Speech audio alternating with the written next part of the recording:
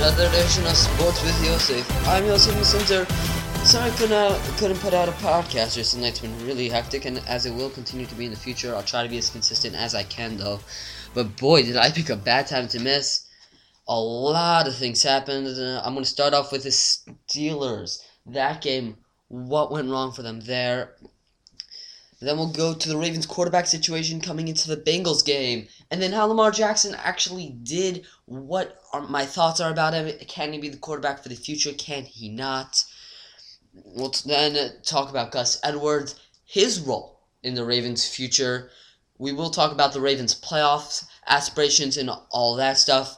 We'll talk about Mike Elias coming to Baltimore, as well as Sik Maydal, if I'm pronouncing that correctly. We'll talk a little more hot stove, and much, much more, all coming up, and more.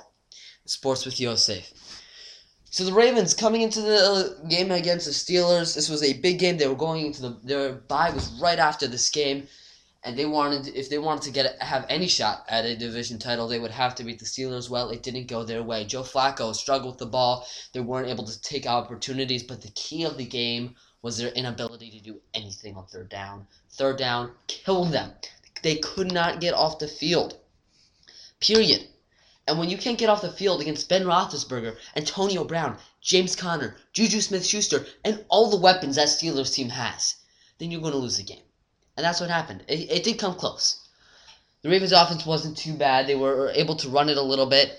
They were able to control the ball decently well. But what it came down to was they couldn't get off the field on third down. They let the Steelers take long, time-consuming drives and salt away the game. And that was a huge focus coming out of the bye week to be able to do that against the Bengals and get off the field on third down. Unfortunately for the Ravens, the Bengals had just played the Saints, gotten blown out there, and in the Saints game and in the Ravens game, and I want to say right now in the Bengals-Browns game, AJ Green's not playing.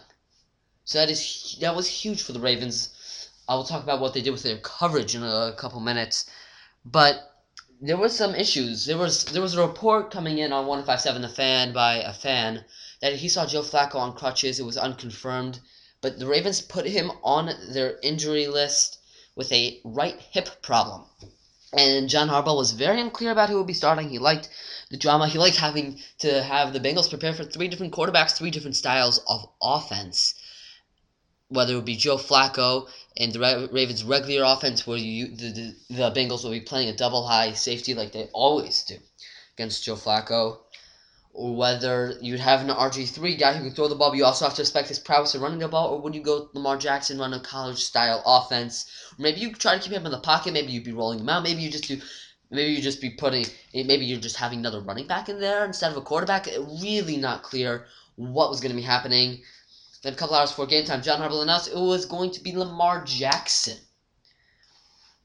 who would be making the start for the Baltimore Ravens, and he would be doing it, well, in a very easy environment. He would be at home, so he's got the crowd behind him. Great weather conditions. He also had the fact that he was playing the 32nd ranked defense in the NFL, and that all helped him. And well, the Ravens, their mentality and their game plan was a brilliant one put out there by John Harbaugh and Marty Mornhinweg. Their first drive, I want to say, is 10 plays. They got a touchdown on it, but here's how they did it. They did it by not throwing a pass on that first drive. They ran the ball. There were a couple plays on that first drive which looked like it could be a pass, which Lamar Jackson turned into a run. One was a quarterback draw, which was a designed run, and he's also rolling out to his right on a 3rd down and 2 and chose to run for it instead of throw the ball. And he did get the first on that play. But Lamar Jackson on that first drive, he did pretty well. They just ran the ball. Alex Collins ran it in for the TD score. But after that, the running back focus, well, it changed. It changed from from Alex Collins to Gus Edwards. Gus Edwards tore it up. Great game. And it was actually, I was looking at the stats, Ravens had the number 3 and the number 4 rusher in the NFL that week. And Lamar Jackson and Gus Edwards respectively. But the Ravens really did a good job. And what really works well with Gus Edwards and Lamar Jackson is Lamar Jackson, he's so freakishly fast. And you just saw me in the game. He was putting on bursts of speed to outrun the defenders. It was really incredible what he was doing. And Then you had Gus Edwards, who was a very downhill runner, not as much as Alex Collins, who's more crafty. He's good out of the backfield. He was great in spring training camp. Very impressive. They barely didn't make the Ravens roster. Ravens were very lucky to get him on the practice squad. And he was coming up, making a big focus. And so far today, as I speak in the Raiders game, he's got 4 carries for 22 yards. But Ravens, we talked more about their third downs. They did a good job against the Bengals on third downs, and they did a really good job against Tyler Boyd, the guy. Well, if you remember him, he was the guy who told the Ravens on a 4th down and 12, nope, you're not going to the playoffs, Buffalo is. Well, it wouldn't be like that against the Bengals this time. The Ravens, they did what they did against A.J. Green, which right now the Browns are doing the same thing.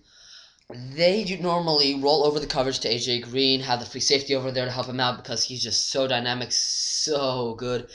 And that really sets up Tyler Boyd because he's got a bunch of one-on-one matchups, a lot of room for him to work, and a lot of opportunity.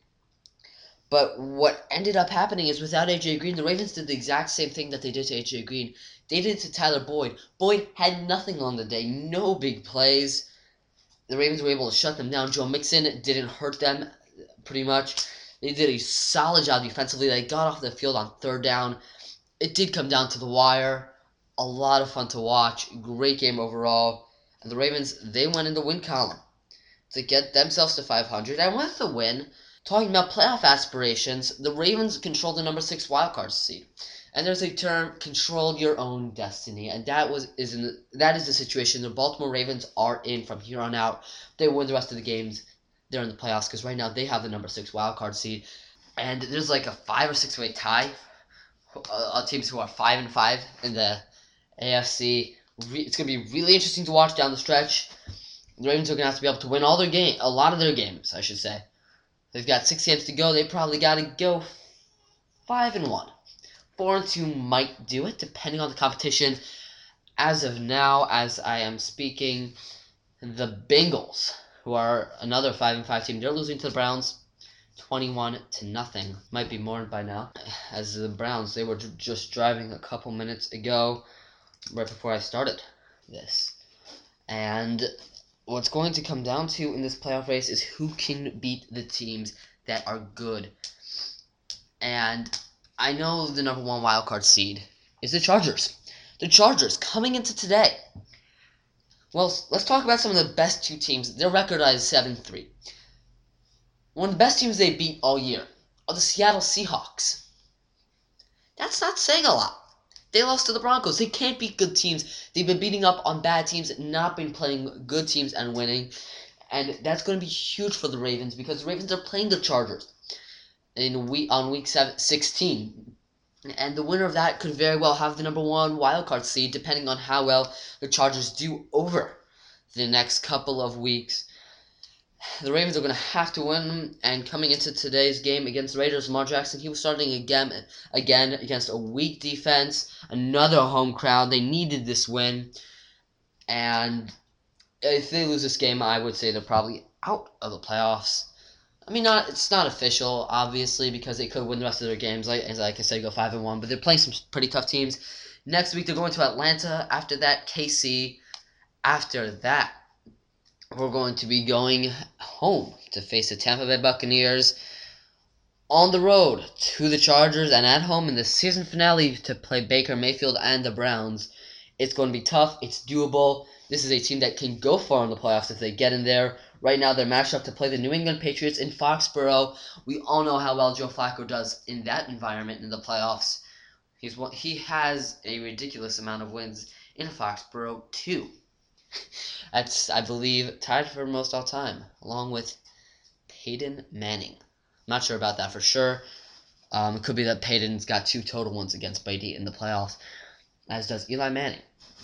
So Flacco has done well against the Patriots in the playoffs in January in Foxborough. It could come down to that again. We'll see. The Orioles, they made the big news this week in Baltimore, though, or really of last week and a half.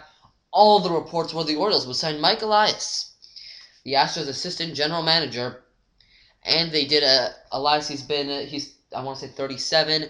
He's been in this business for 12 years. He was with the Cardinals, with the Astros. He did scouting there. He did some signings. He did some international stuff.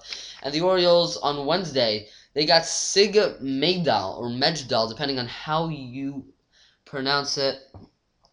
It's a good combo. Those guys together, they really had everything that the Orioles needed. Sig was also from the Astros. The Orioles needed a couple things at general manager and front office. They needed someone who had just come from a rebuilding franchise, someone who had done a lot of international stuff, someone who had done a lot of statistics and analytics. And Sig Mejdal was that guy for the Astros, the analytics guy.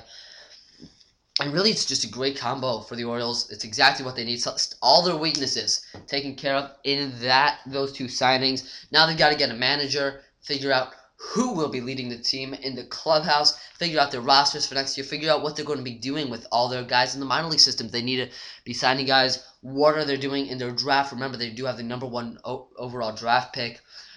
What are they doing with the rest of their international money? They've got a lot of decisions to make. It's not done yet, but good job for the Orioles in making the right decision to get Elias and Mejdal. And on Hot Stove Baseball, everyone likes to look at there's been a lot of rumors, but one thing that did happen that was big, James Paxton got traded from the Mariners to the Yankees for a good prospect and some other guys all in the minor league systems.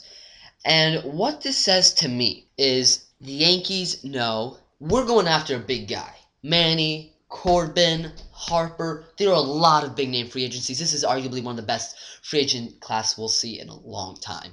I mean, there's some really, arguably the most talented players, top 2 or 3 guys out of 5 are in this class. And the Yankees, well, they wanted to get some guys, but they also needed help in the rotation. So what do? Well, you're only going to have so much money to spend. Because there have been rumored with Corbin, with Happ, there's a lot of guys. Keuchel, a lot of guys, maybe even Corey Kluber.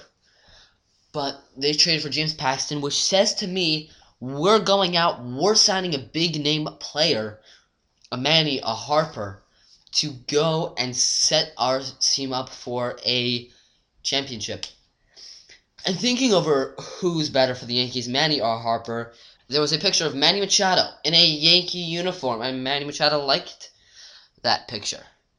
And he was told to take it down, take down his like. But that's interesting. And Bryce Harper, he had 3 goals. I'm talking to the media when he was 16.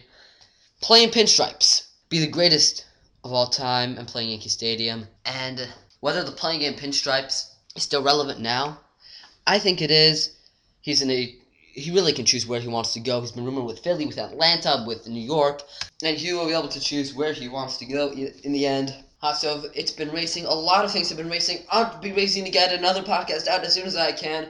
Hope you listen to it. I hope you enjoyed this one, because thank you for listening to this edition. Sports with Yosef. I'm Yosef Masinter. I'll see you next time.